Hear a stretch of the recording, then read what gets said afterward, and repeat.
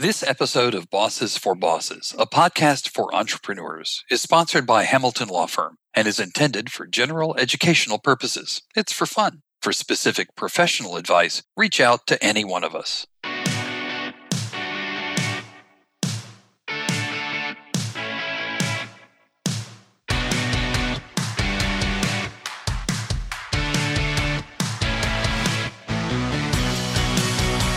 What is your number? And what numbers do you look at to measure your growth? We're going to be talking today about what do we look at? How do we know we're growing? How do we know what direction we're going in? And this is Bosses for Bosses. I'm Josh Irons of River Avenue Digital. I'm Aisha Hamilton with the Hamilton Law Firm. I'm Jason Meyer of Meyer Business Law. And I'm Elisa McCabe, the owner at First Steps Financial. And we're all bosses. And if you're running a business or a team or running your own career, then you're a boss too. These days, we're all entrepreneurs using our wits and our enduring creativity to stay nimble and turn whatever we have into success. Josh, Jason, and Aisha and I all run companies that help other bosses with different aspects of their enterprise because entrepreneurship is our passion. And this is Bosses for Bosses, a podcast for entrepreneurs. So one of my favorite books is Traction by Gino Wickman.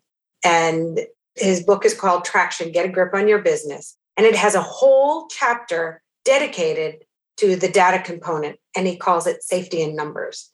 He opens with a great analogy about a captain's announcement as he's flying over the Atlantic.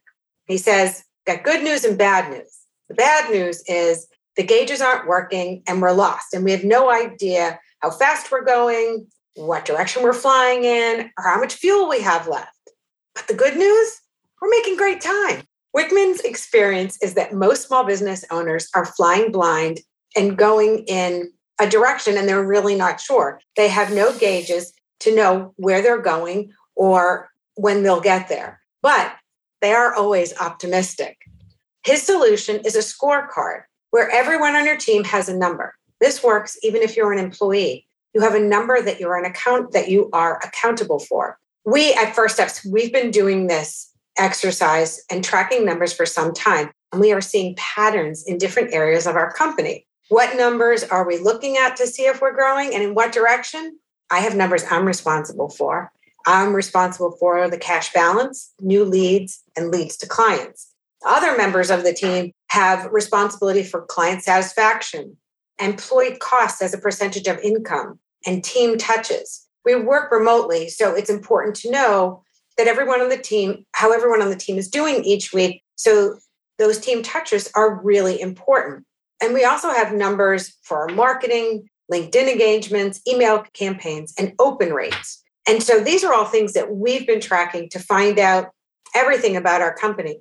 Are our clients happy? Is our team happy? Is our marketing working? Are we making sales? So these are all numbers that we put together and we figure out if we're going in the right direction, what kind of growth we're having, and those types of measures. So I'm going to put it to you. I'll start with you, Aisha. What numbers do you look at to see where you're flying and what direction you're going in? I can't believe you're starting with me. So let me tell you, before I used First Step Financial, right, I had a methodology, a madness, if you will. And my gauge of whether I was flying in the right direction in terms of expenses and in terms of my income was my bank account and my Amex card. That was my gauge. If I know that my monthly expenses are X and my Amex card is 5X, I'm out of whack, right? If I know that my bank account is at a certain threshold that I would expect it to be at if I were bringing in a set amount that I had set for myself to bring in every month, then I'm doing okay. Mm-hmm. Now with First Steps Financial, I get this report once a month that I got to be honest, just blows my mind. So I look at this report and I'm like, holy shit. And then we get on a call and my team, I don't know what we will call them, my bookkeeping team walks me through the numbers. It all makes sense. And I think, wow, that's a really great way to analyze this business. So we're looking at what was your largest expense? What was your revenue generated for this month, for this quarter?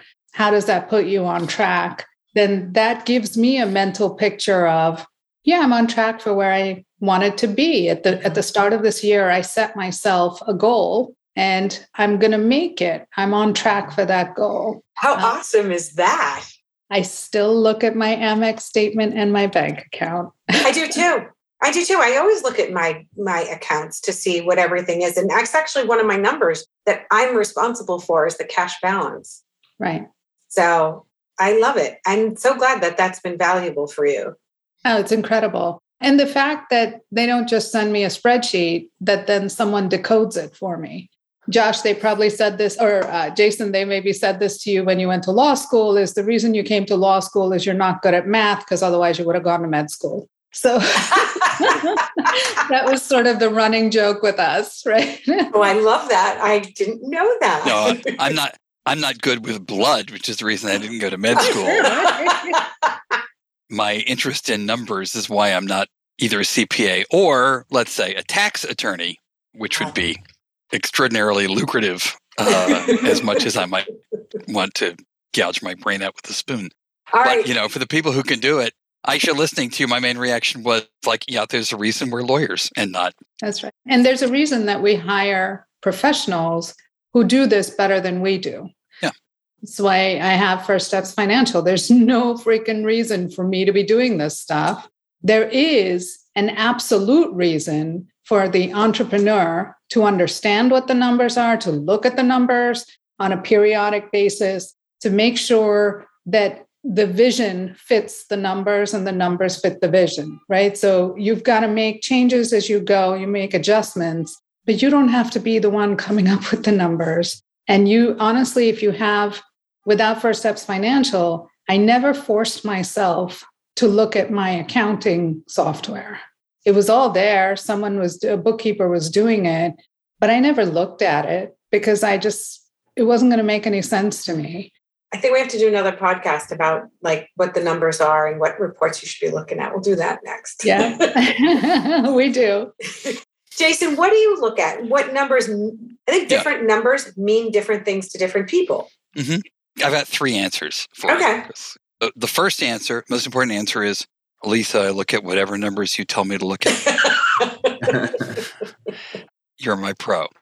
Second is really sort of particular to my business, like law firm, small shop, consultancies, places where you're billing for the hours. I try to look at sort of what is my true hourly rate. In other words, okay, this may be a rate I quote, but what am I actually collecting per hour of work that's billable work? And right. I'm working with your team to try and figure out what that number is. It's actually not very easy to get, but I think it's a strong indicator. I try to look at the amount of time I spend. I track all my time, including business development time and administrative time, and I try to look at that, not just to make sure I'm not putting too much time into it, but to make sure I'm putting enough time into it. It's just sort of a general sense to myself. And then I'm with Aisha. It's, I still look a lot at like, what was the income this month? What's the cash in the bank? What's the account receivable look like, to give me some sense of what income is going to look like at the end of the month? Can I pay the bills? And I have not stopped looking at that.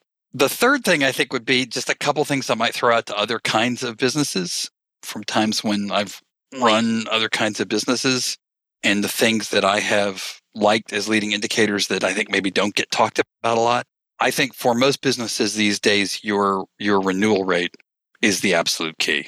And I was in publishing, and you actually looked at conversion and renewal. Conversion was how many of your first-time customers wrote a second check, and then renewal was how many of the guys who wrote your second check wrote you third and fourth and fifth and sixth. And you would expect your renewal to be higher than your conversion. Like that first decision point is key, and then can I keep them? Because it takes so much effort to get a client. That's how you can tell whether you're keeping your clients, your customers satisfied, and that's the money machine. High renewal rate is the money machine. It just keeps coming. Yeah. When it's time to renew or pay again, people do it.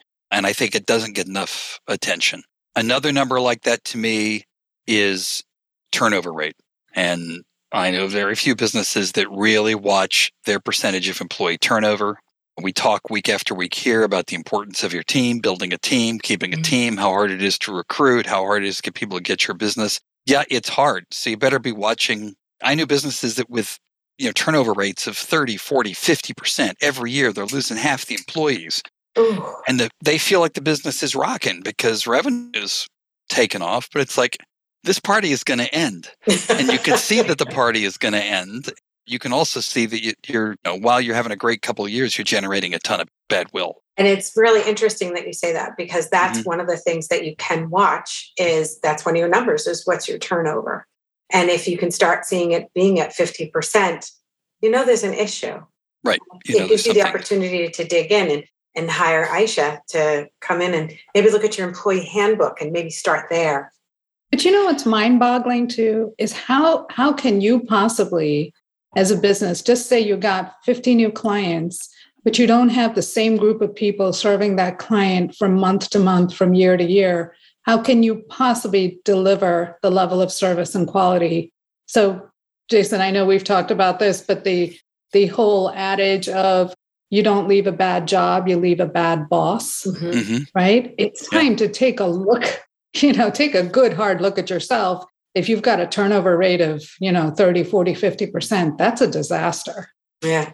Yeah, the job I worked where after 18 months, someone congratulated me for beating the over-under. There's a problem with businesses like that. I'm going to throw out one more number, which I used to track much more closely than I do now, but sometimes it's an interesting number, especially in the sort of personal services consulting world. And I still try to get a sense of it, which is your personal turnover time. Like I used to, back when I had as in a bigger company with a bigger team and different systems, I would track what's the time period from when I got a project, like let's say a contract, ready to work on. Like I'm not waiting for more information. It's totally in my court. How long from then until I delivered it?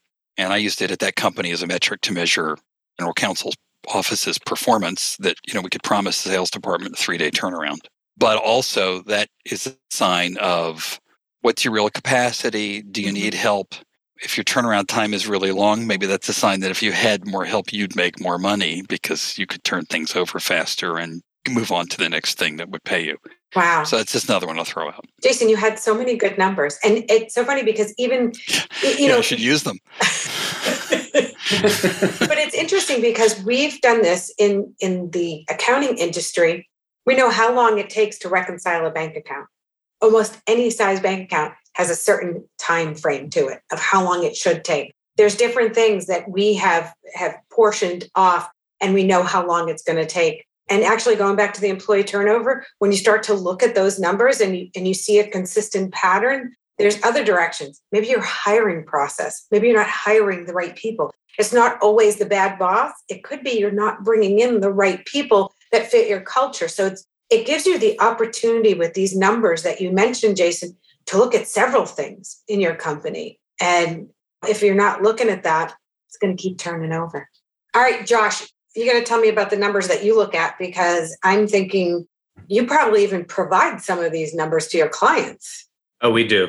And it's super important because what it does, obviously it helps them, but it shows our value along the way. Mm-hmm. And it shows that we are an integral part of their business. And we want them to think that, we can't live without them. They're giving us a lot of insight and a lot of numbers. One thing that I always say, and I was going to save this for my boss move, but I'll let it go now, is if it don't make dollars, it don't make sense. So what is the ROI and what leads you to those numbers? So everybody likes to look at like Facebook clicks, Facebook fans. I mean, things like that. While they're very, very micro in nature, all we really care about is that they're not stagnant. Doesn't matter how much they grow. What matters is how many people are getting to your website and filling out a form. How many people are picking up the phone and calling you because of the marketing that you're doing.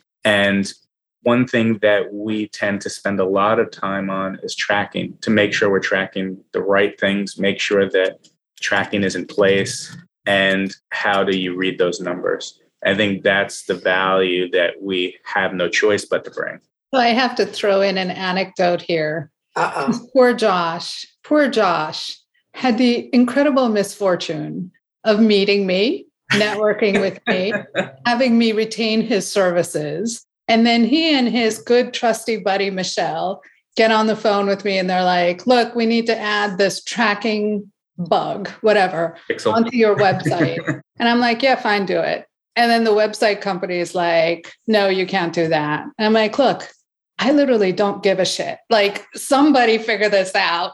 And poor Josh is like, okay, I've got this. I took care of it, right? It was perfectly fine. But without that tracking data, without the ability to track, anything that I'm doing with River Avenue Digital doesn't matter because we have no idea. Mm-hmm. There's just, and poor Josh, I'm not easy to work with, but you are a gem. He has to say that. Let me introduce you to no, I shouldn't say that. No, it's totally true. Josh, River Avenue Digital does our marketing too and gives us numbers every time we meet. And it's really important because we take those numbers and we make decisions with dollars from those numbers. Yeah. It really helps. Numbers just based on click rates, right? On LinkedIn ads. And we looked at the geographical distribution of click rates, and we looked at the industry distribution of click rates and thought, okay, well, some of these make a lot of sense, but this geographical area, I don't really want to market there. So let's switch that spend to this spend.